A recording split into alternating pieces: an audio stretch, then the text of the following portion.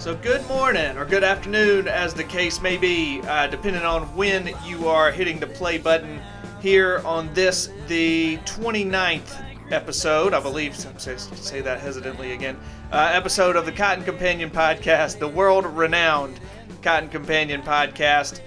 We welcome you and thank you for listening to us from wherever you may be tuning in from in the U.S. Cotton Belt, from Statesboro to the Sacramento Valley and all points in between. We welcome you. We thank you. Today is Wednesday, July 19, and I am very happy to be coming to you today from inside the comfortable, conditioned air of the Cotton Companion studio here in Cordova, Tennessee. It has been a scorcher of the past few days here in Memphis and the Mid-South at large. I guess you guys are enjoying packing those heat units in while you can. That's something I always hear about later in the year. That's something I only started hearing about in the past few years, so I should probably sit down with a agronomist or somebody to really inform my knowledge about what exactly a heat unit is all about. It seems, fairly self-explanatory. Anyhow, I am Beck Barnes. I'm the publisher and editor here at Cotton Grower Magazine, and I am here with our senior editor and my partner in crime, Mr. Jim Stedman. Hello, Jim. Good morning, Beck. How are you? And hello, everyone out there. And yes, I'm sure the cotton is loving this heat right now, considering some of the cool, rainy conditions they've had early season. That's fair. Yeah, I forget about that. We had too much water, I know, south of here in the Mississippi Delta throughout this early spring. So, yeah, it's hot out there. Good for the cotton. Not so great if you're Beck Barnes and just trying to mow your large yard with your push mower and feeling like you're going to fall out, which is a true story from this past Sunday. Anyhow, as we speak, we are in the heart of growing, watering, still a lot of weed control probably going on out there across much of the belt. And we are going to touch on those and other agronomic topics in today's episode of the Cotton Companion Podcast. Jim here is going to be leading us in his discussion of the latest news items up to and including the following topics. We're going to talk crop conditions and crop progress. The most recent USDA crop progress report came out on July 16, which was Sunday. And he will be taking a look at that thing. We're going to talk about the Pie Tour, which some of you may be familiar with. Pretty neat program that the National Cotton Council puts on. I believe it's still sponsored by Bayer Crop Science. It is indeed. That enable that sort of mixer, if you will, of cotton producers to get to see other spots in the Cotton Belt. Jim will tell us more about that. And then we are going to, once again, for the third podcast in a row, examine the plight of Dicamba and Dicamba regulation here this season, particularly in the Mid-South, where it seems like a new headline comes almost every other day. We have, for the past two podcasts, as I mentioned, we have talked about Dicamba. A little inside baseball here. We record this thing, and then it goes into our sound production process, and it normally goes live a day or two after we are actually speaking. So right now, it'll be live on our website here in a day or two, probably by the end of the week. Well, the past two times we have done this podcast, from the time that we talked about it until the time that it went live, everything changed. And so our info was... It's been a rapidly moving story. Right. Our info, was, it wasn't useless or totally outdated or irrelevant, but there had just been new developments by the time we went live. So we hope that this time we will cover all of the bases and nothing crazy happens in between now and when you're able to listen to this actual podcast. Finally, the what should I say, entree, if you will, the star of today's program is going to be our guy on Capitol Hill, Mr. Reese Langley, the National Cotton Council's man on Capitol Hill. Jim caught up with this guy. When did you speak with Reese? Talked to Reese during the Southern Cotton Ginners summer meeting in Lafayette, Louisiana. It's been a week ago. So about a week ago, and Jim you guys recapped a lot of what's going on with governance on Capitol Hill with respect to, agriculture. Obviously, we are still under a new administration, and we're still, getting our bearings with how to proceed with the new administration, we being the Cotton Council and Cotton's interests in Washington, D.C. Well, as you may have heard, so Jim spoke with Reese, who is an expert on those topics, a week ago, and as you may have heard just yesterday, the headlines hit that there was a Congress-wide effort. I believe I saw over 100 Congress members signed this essentially petition asking the president to give some relief to the cotton industry. That effort was spearheaded by Rep. Mike Conaway from Texas, I believe, if I read the story That's correctly. Correct. And so anyhow, it kind of gave a news peg to this interview that Jim had conducted with Reese a little over a week ago, I believe. Mm-hmm. And so it was nice timing. Long story short, it dovetailed nicely with this interview that Jim had conducted. So we are going to bring it to you in this episode, just kind of give you a gauge of what's going on in D.C. with this new administration and with its respect and dealings with the cotton industry. I don't want to put the cart before the horse here. We are going to take a brief break, and when we come back on the flip side, Jim will dive into the news items of the day. So bear with us, and we will be right back.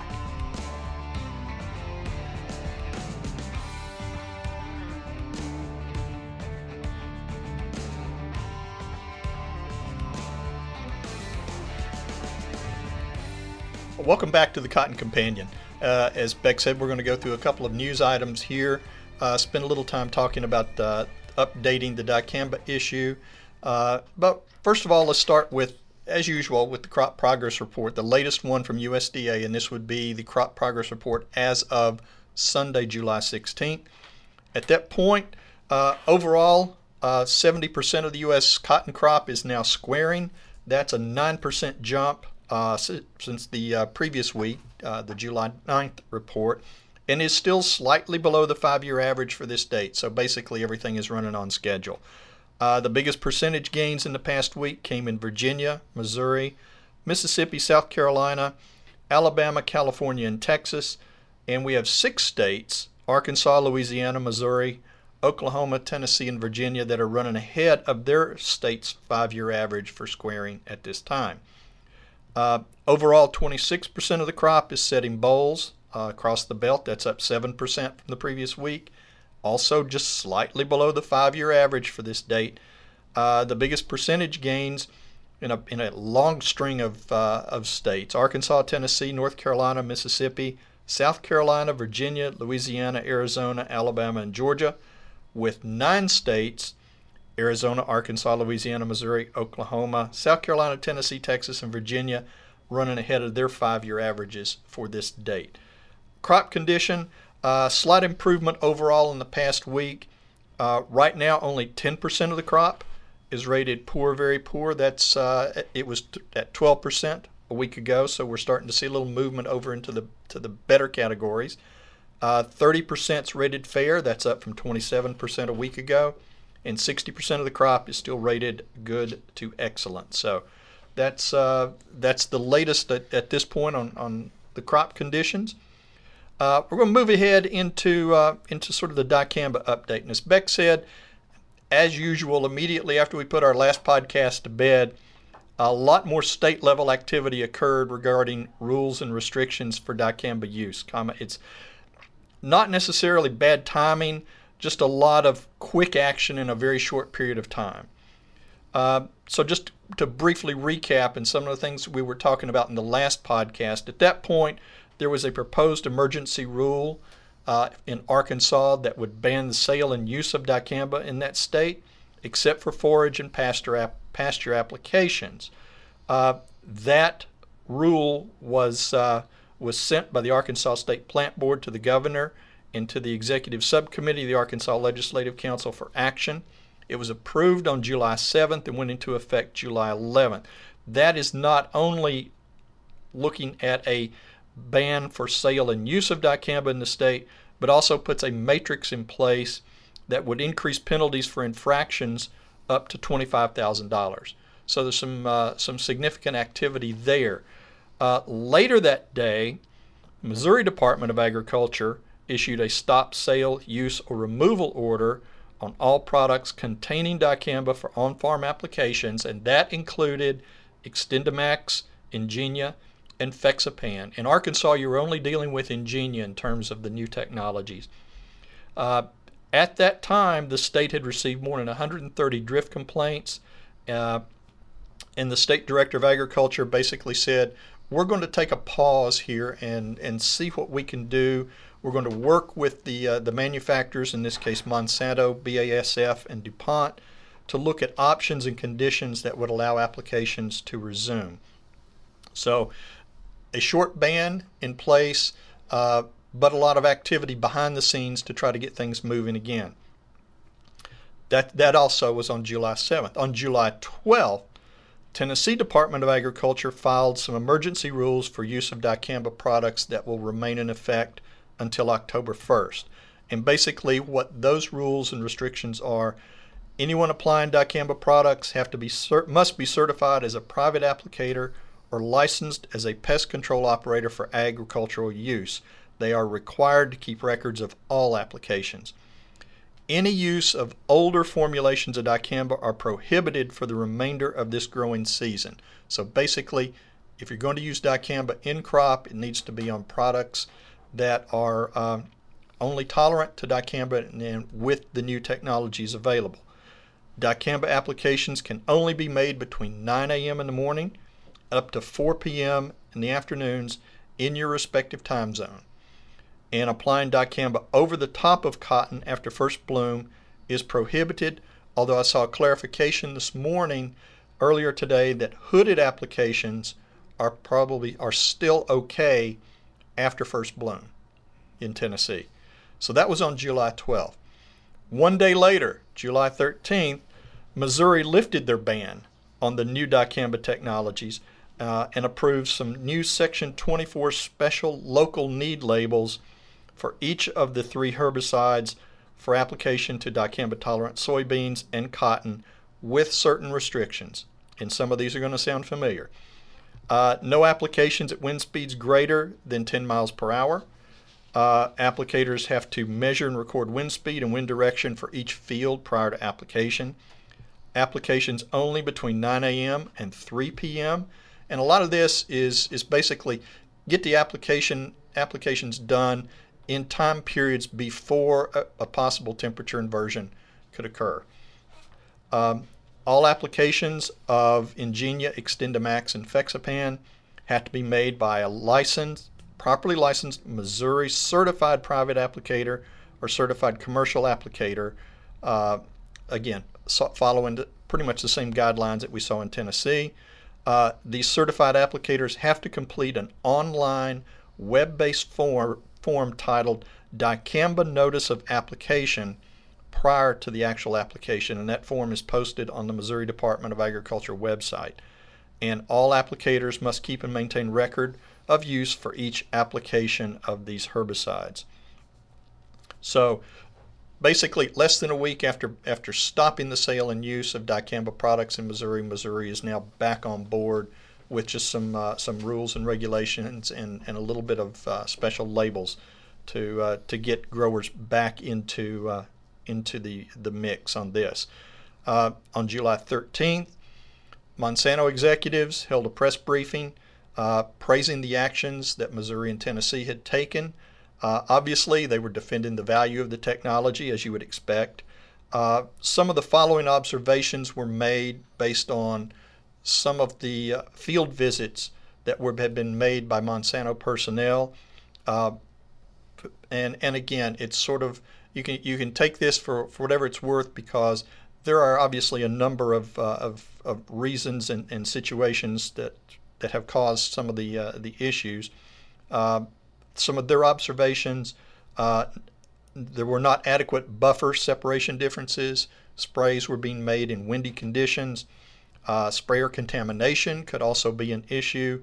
And most disturbing, illegal use of older generic dicamba formulations could represent up to 25% of the problems.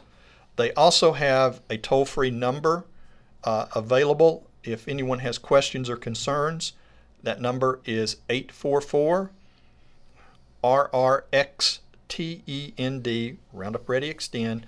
And if just break that out, that's 844-779-8363. What I found interesting was, as of July 12th, there are several states, a number of states have had dicamba inquiries back to their state departments of agriculture, or in Arkansas's case, the State Plant Board. And you find it interesting that Arkansas at this point, as of that date, had 633 inquiries. Missouri had 130, Tennessee had 76, Mississippi had 60. Then you move down to Kansas had 37, Illinois 20, 19 inquiries in Indiana, 12 in Iowa, 4 in Texas, 3 in South Dakota, 2 in Kentucky, and 1 each in Minnesota, Colorado, and Louisiana. That's not all cotton-producing states. Yeah. So it's a situation that has been noted in the dicamba-tolerant crops as you move even into the Midwest. So it's safe to say every state is looking at all of this at this point and keeping their eye out on possibilities. To me, the glaring omission in all this, the states that aren't showing up, is the Southeast. Yeah. Yeah, I didn't think about that looking over that list. But, I've talked to a couple growers who farm over on the Alabama-Georgia line, and they mentioned they have had zero or heard of zero complaints from that area. Just last week I was actually talking to them. We'll be doing a story on with some of their comments in our August-September issue. I wondered, too, looking at those numbers there, you mentioned in Arkansas with the glaringly large number there, over 630. It says dicamba inquiries as of July 12, and no doubt, I'm certain the majority of those are about a drift complaint or such. Absolutely. But I know that I was in the Bryan, Texas area a few weeks ago at a Monsanto event, and I was talking with Lynn Angel, who is a weed agronomist with Monsanto.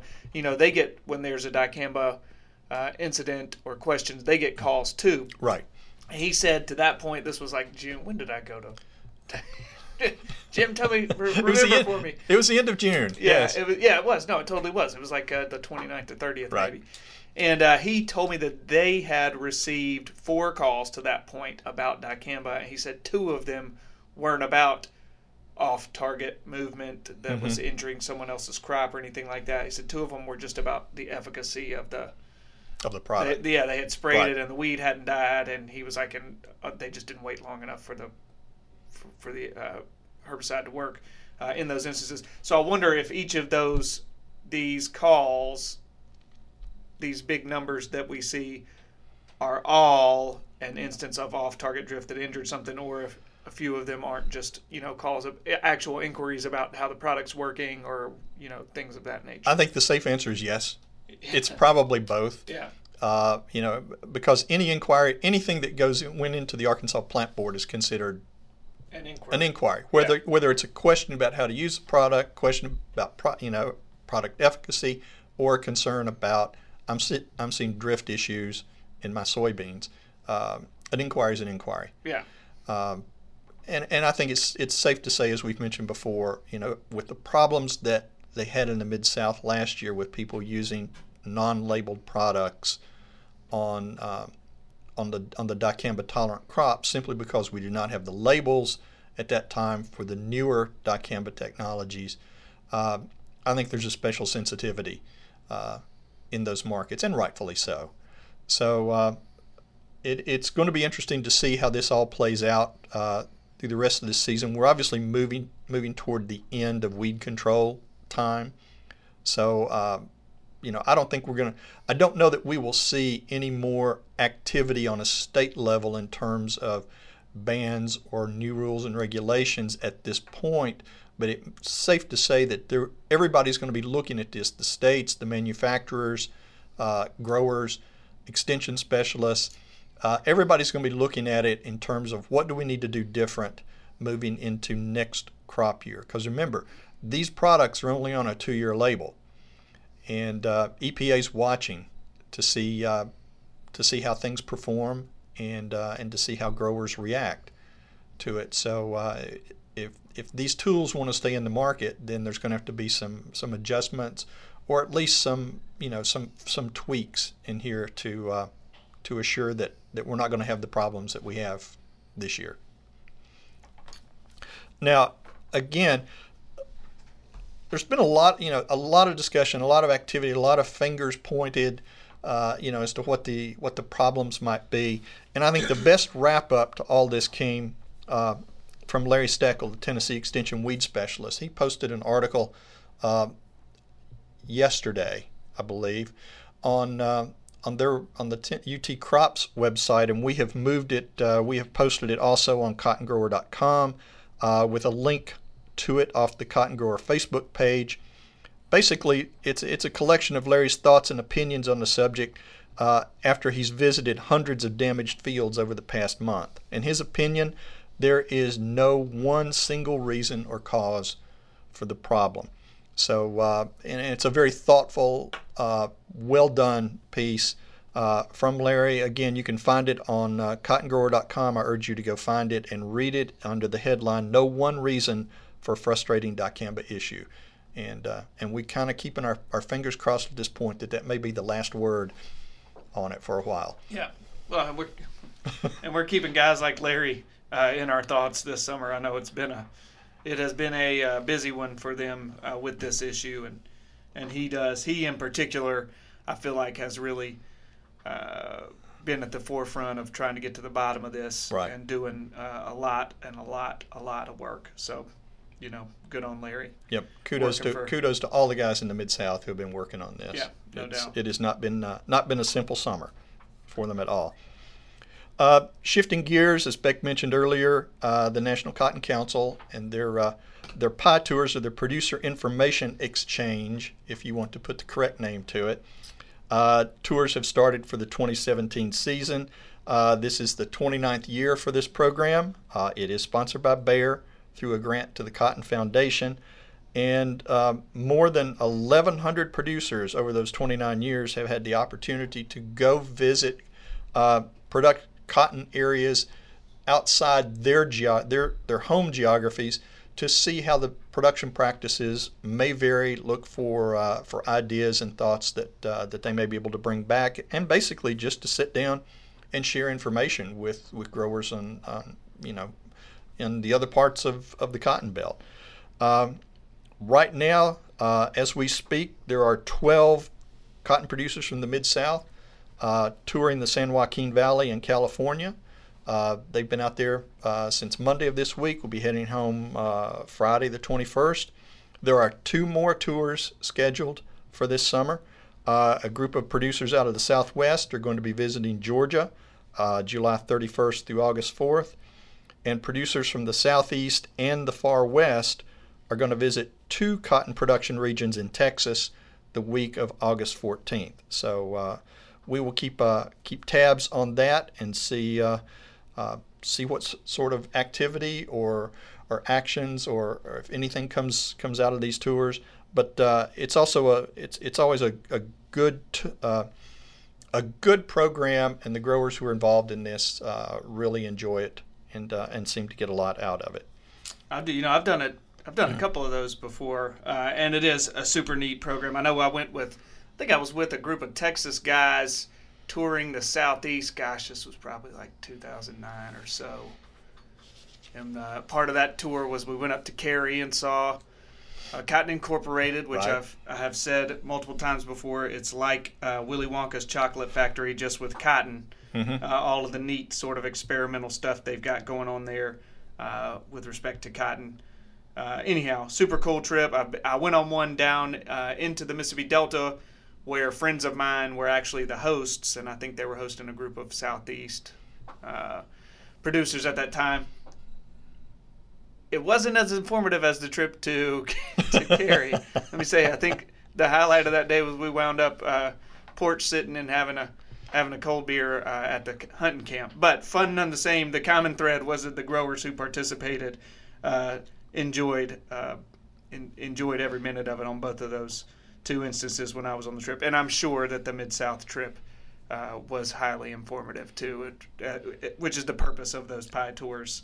I just happened to be there on a relaxed day. When you look at the agendas that they put together for these tours, it's almost exhausting. Yeah, looking at it on paper, because there's a lot of movement and a lot of shifting from here to there, and it's a full week. Actually, it's probably, they try to cram a week and a half's worth of activity into basically 4 days. Yeah, and it's a hit. I never talked to anybody who did one of those who regretted it. Everyone I've spoken with loves those things. So if you've never been on one and are interested in it, talk to your local area member services rep with the National Cotton Council and express your interest in it, and hopefully maybe you'll find yourself on one of these tours next year. Yeah, do it. It gets the Beck Barnes guarantee. The thumbs up seal of approval. Yeah, the seal of approval. There you go. There we go. So good deal, Jim. I feel like that is it for our news items today. We're going to take a quick break, and on the flip side of that will be your interview that you conducted with Reese Langley down at the Southern Cotton Ginners Association meeting. And earlier I kind of teased that as something where you guys were discussing the new administration some. I assume that there were certainly other topics of interest in that. There were a lot of topics, and I think one of the things our listeners will find in the meeting with Reese, or the discussion with Reese that's coming up, is he really went through, let's face it, we've spent a lot of time in the last few weeks obviously talking about dicamba. We've talked about other issues in cotton, and the one thing that has really kind of fallen off the chart or has been working under the radar is the work that's been going on in Washington trying to get ready for the next farm bill. And what Reese did in this meeting, he reviewed sort of the list of objectives that cotton industry has for the new farm bill, and made no bones about it. It is not going to be an easy task. We want to get cotton back as a covered commodity, especially if we can use cottonseed as that vehicle to make that happen. Increasing market access funding for cotton exports, maintaining trade opportunities. I mean, there's a whole list of things that they would like to see happen, but realizing that there's going to be a more restrictive budget for that farm bill. One thing that we talked briefly about is, Beck mentioned, was the activity here this week about trying to secure another round of the cotton ginning cost share program. And you mentioned the activity or the letter from House Ag Committee Chair Mike Conaway to the President yesterday. It turns out that's one of 4 letters that went to the President yesterday. There was one from the Senate. There was one from the House. In all, we've got 26 senators and 109 representatives that signed those letters supporting the reinstating the cotton ginning cost share program, basically for the 26, based on the 26 crop year, much like last year's was based on the 2015, but also putting it in place on an ongoing basis as part of a continuing program to help provide support.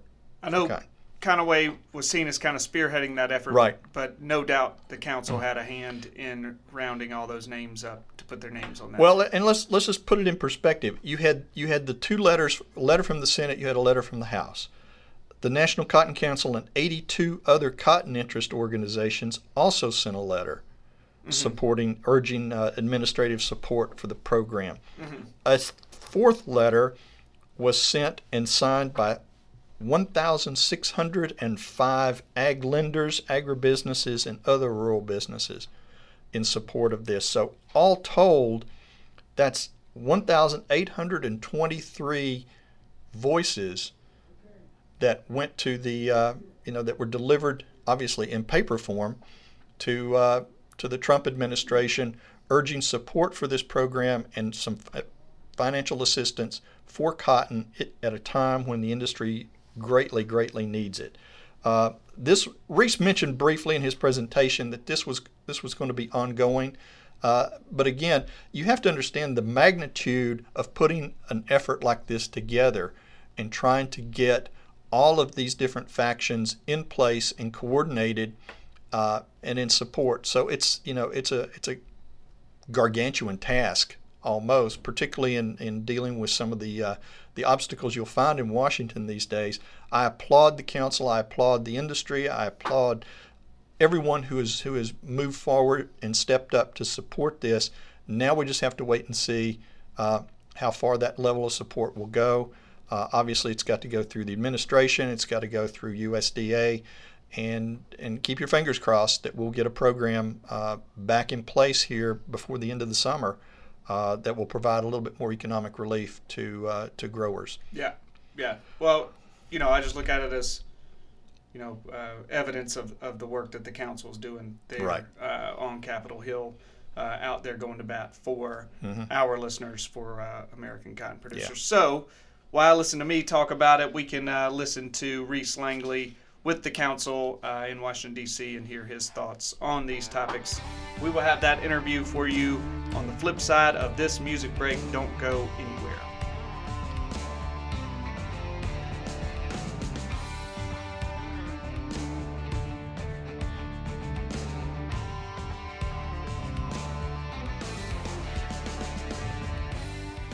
Well, welcome back to the Cotton Companion.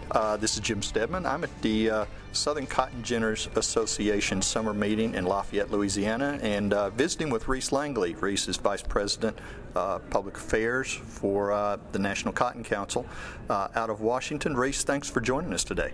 Thank you, Jim. I appreciate the opportunity to be back. One of the things I think our news cycle's been so dominated out of Washington by things that are so non-ag. If you took a look at it, you'd think we're dominated by health care, we're dominated by health, tax reform, fake news, Russia, are they or aren't they? But we know there's still a lot of activity going on sort of under the radar regarding agriculture and in certain situations specifically related to cotton. If you could just kind of give us an update, let's just take a look at a couple different areas and kind of fill us in and our listeners in on what may be going on that we're not completely aware of at this point. Let's look at cottonseed policy to start with. I know there's a lot of questions about where that stands after the vote earlier this year. So I'll let you take it. Okay. Well, thank you, Jim. So certainly the cotton industry, National Cotton Council, and other organizations had spent, as you know, about a year and a half trying to work with Congress and the previous administration to get a cottonseed policy in place to serve as an interim support or kind of a bridge to get us from where we are now until the new Farm Bill is in place to provide that short-term economic relief that the industry needs. And we really felt like we were on track working with Congress earlier this year to get that cottonseed policy included in the omnibus appropriations bill that was being finalized in late April, early May. Unfortunately, even though the cottonseed proposal was budget neutral and it had consensus across the industry and pretty broad bipartisan support in Congress, it did ultimately we were ultimately not able to get that included in the final agreement, and for a couple of reasons, kind of unrelated to cotton, but dealt with whether or not there was also going to be assistance included for the dairy industry, which also is hurting economically and needed some support, and just other political issues that came into play there. So we feel like that was a missed opportunity, but nonetheless, we are regrouping now and figuring out what would be the next best option, at least at this point, to get still some economic relief to the industry before the next Farm Bill. And so we believe that is trying to get USDA and the new administration to operate the cotton ginning cost share program, which Secretary Vilsack had put in place last year and made that available for the 2015 cotton crop. So we would like to work with Secretary Perdue at USDA and the new administration to get them to restart that cost share program, make it available for this year and apply to the 2016 crop, and ideally on an ongoing annual basis until we have a new Farm Bill in place. So that's what the industry and many in Congress are currently focused on now. Okay. I know last year when you put that program in place, you had a lot of broad bipartisan support for that. Is that lining up again as you move into these discussions with USDA? It definitely is. We have had tremendous support from Congress, both the House and Senate, bipartisan basis, and that is shaping up again this year. We have been working now for almost a month on a Senate letter that will be addressed to the administration, as well as a House letter supporting the GIN cost share program, and so far we have almost 80 members on the House letter and over 20 on the Senate letter. We hope to get those concluded in the next week or so and get those delivered, as well as cotton industry and broader agribusiness ag lending letter that really represents a huge cross-section of rural businesses and the rural communities across the Cotton Belt that are also asking for and helping to demonstrate the need for this assistance. Okay, great. Let's shift our focus to Farm Bill just a little bit. I know several meetings earlier this year, Chairman Conaway has expressed a definite interest to get cotton back in as a covered commodity under the next Farm Bill, and his goal has always been, I'm going to have this thing done, I'm going to have this thing written. I think the timeline he said at that point was September of 18. Have it done before the 14 Farm Bill expires. Where do we stand with the Farm Bill program right now, and the decisions and the policies behind it? So definitely, Chairman Conaway and Chairman Roberts in the Senate have both indicated multiple times their strong goal and objective is to get the new bill done, as you said, on time. And so a lot of things, though, have to happen for that to fall into place, and that it really all starts with the budget and what is going to be the budget available to the ag committees to write the next Farm Bill. And so we won't know the complete answer to that until we see what Congress does this year with respect to the fiscal year 2018 budget that is being worked on now. But certainly both committees, House and Senate, are doing all of their homework now to be in a position to start writing the bill as soon as possible. And so they have both held hearings both in Washington as well as across the country, and those are continuing for the House committee through August anyway, listening sessions around the country, and D.C. hearings are continuing in both the House and Senate. And so I think right now that work will continue while they're urging the ag community, the commodity groups, to start getting our priorities in line and in a position so that we can start providing those to the committees relatively soon, if there becomes a time frame or a window that opens for them to start moving the bill. Mm-hmm. We expect at this point it will probably, the first action will be in the House, starting with the House Ag Committee, if they think they can get floor time sometime late this year. Okay. At this point, what do you see cotton's priorities being as things we need to do for the cotton industry into this next Farm Bill? Well, generally, the top priority is to make sure we get cotton back into the commodity title, the Title I policy, which right now consists of the ARC PLC framework. Mm-hmm. So if that's going to be the framework moving forward in the next Farm Bill, then making sure cotton is a part of that.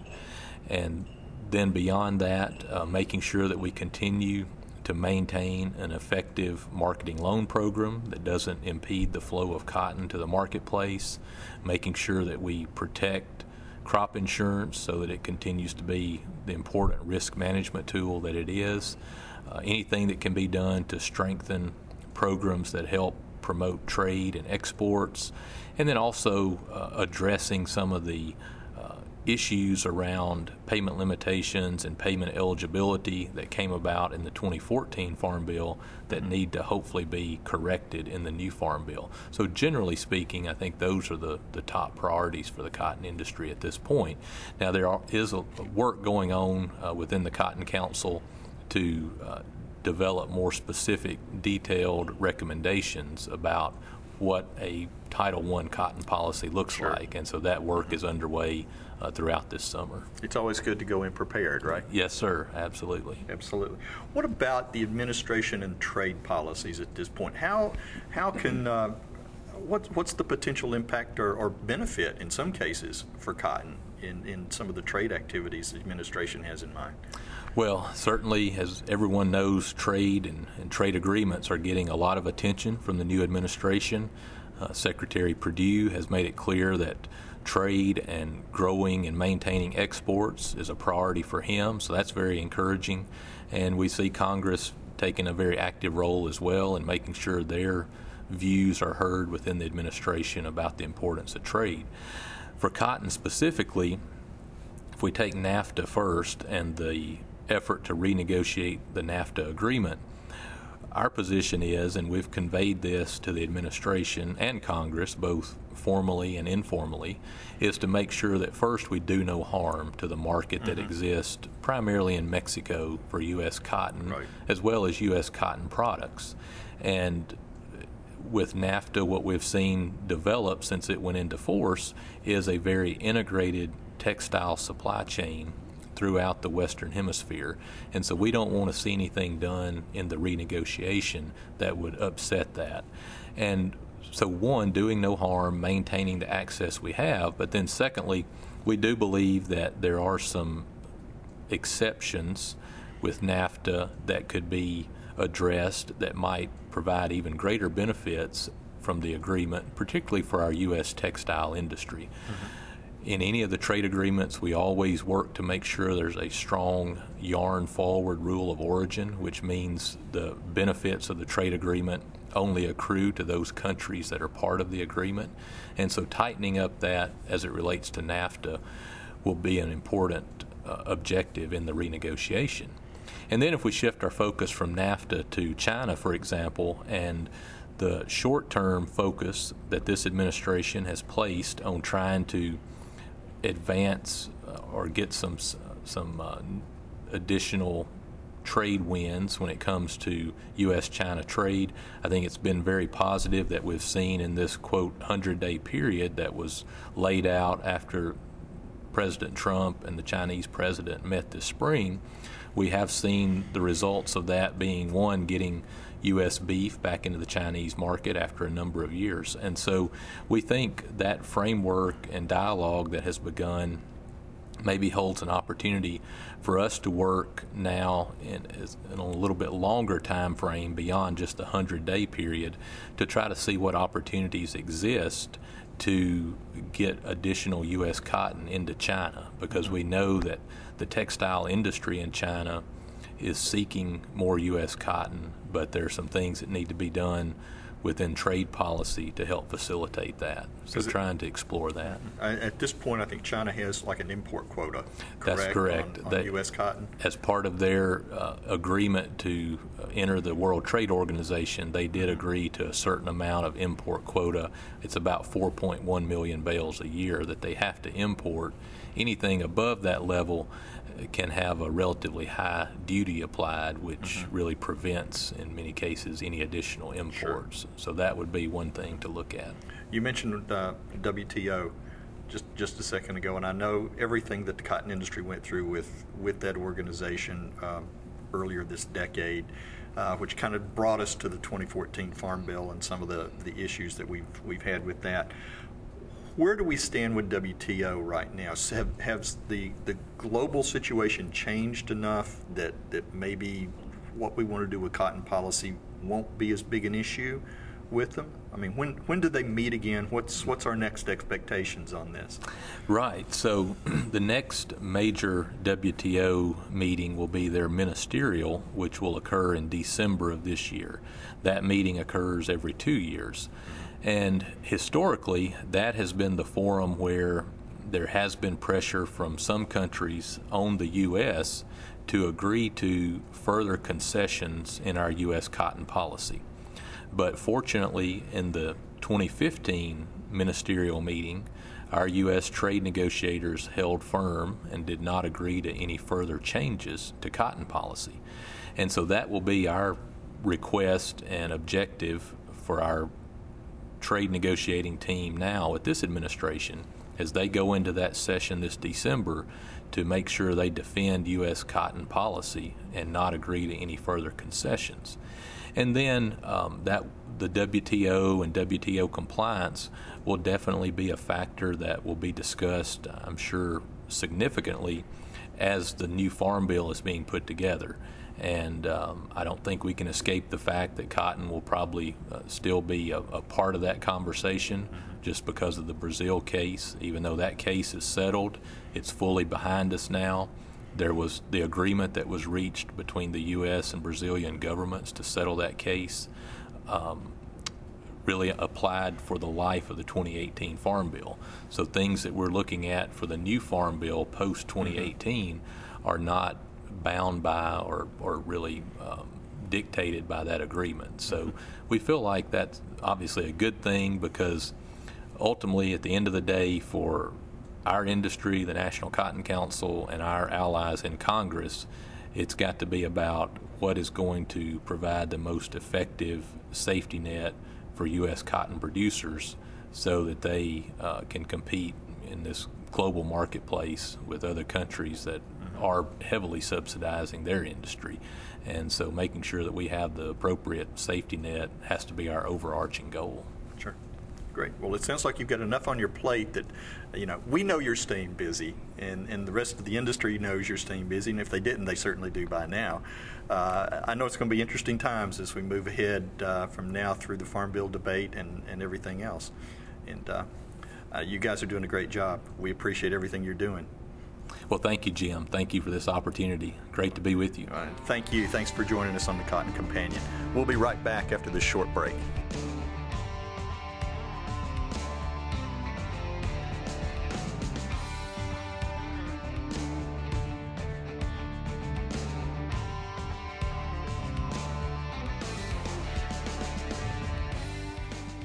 So, okay, that is going to just about do it for this installment of the Cotton Companion podcast. We want to thank Reese Langley for the interview that he did with Jim here. We are always appreciative when the council's voices sit down and talk to us about what all they've got going on. So, as you may have noticed, if you are listening to this podcast, you will know that the pod is tied to a new subscription drive that we are doing here at Cotton Grower Magazine.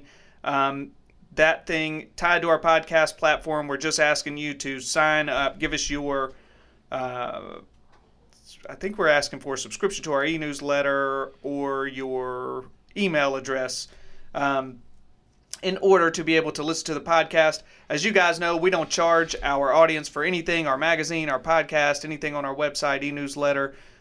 We bring that all to you as a service for free. The only thing that we ask is that you keep us posted with your subscription material. That is sort of the lifeblood of our business model, is our subscriber list.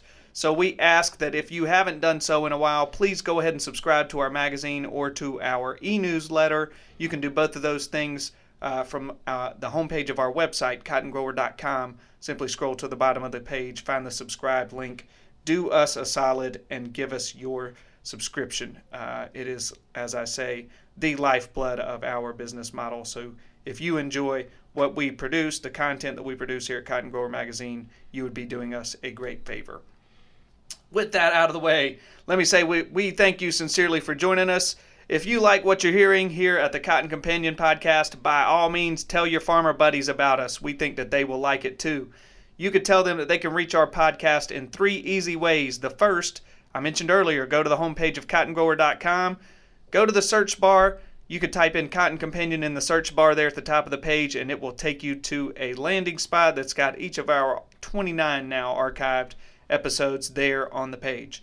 The second way to reach the podcast, you could subscribe to our channel on iTunes. If you are familiar with iTunes, if you got a smartphone, please just go ahead and subscribe. You can search for the Cotton Companion podcast in the iTunes search bar, hit that subscribe button. And man, if you're feeling crazy, you can even leave us a rating, leave a comment, let us know what you think about our podcast on that channel. The third, and in my opinion, the best way to make sure that you receive each installment of the Cotton Companion podcast is to sign up for our weekly e-newsletter, the Cotton Grower e-newsletter. Jim here works hard to pack that thing with all of the news of the day, all the news that's fit to print from the cotton market, and those things, those e-newsletters, hit your email inbox each Tuesday morning like clockwork. Occasionally during the production harvest season, they will hit your inbox on Thursdays as well. You can make sure you are receiving the e-newsletter by going to cottongrower.com, scrolling to the bottom of the page, and finding the link to subscribe to our e-newsletter there. It's just a word that says subscribe. You can click on it, and you can follow the intuitive steps from there. Also, please make sure you're following us on social media. We are at Cotton Grower Mag on Twitter, and on Facebook you can find us by simply searching for Cotton Grower Magazine in the search bar there. We do a lot of fun stuff on social media, and we hope that you'll join us. We hope that you are still enjoying your latest issue of Cotton Grower Magazine, which is the May-June issue, which hit your mailbox a little over a month ago now. The next one that you'll see from us is the August-September issue. It will hit your mailbox in the 1st of September. It'll be a good one with a lot of interesting stuff packed in it, so keep your eyes peeled for that. This podcast is produced by Mr. Marcus Antonelli. He works at the mothership Meister Media Worldwide in beautiful Willoughby, Ohio. My name is Beck Barnes, and I will be back with you in 2 short weeks for the next episode of the Cotton Companion podcast. For now, on behalf of my own cotton companion, Mr. Jim Stedman, we wish you and your farm all the best.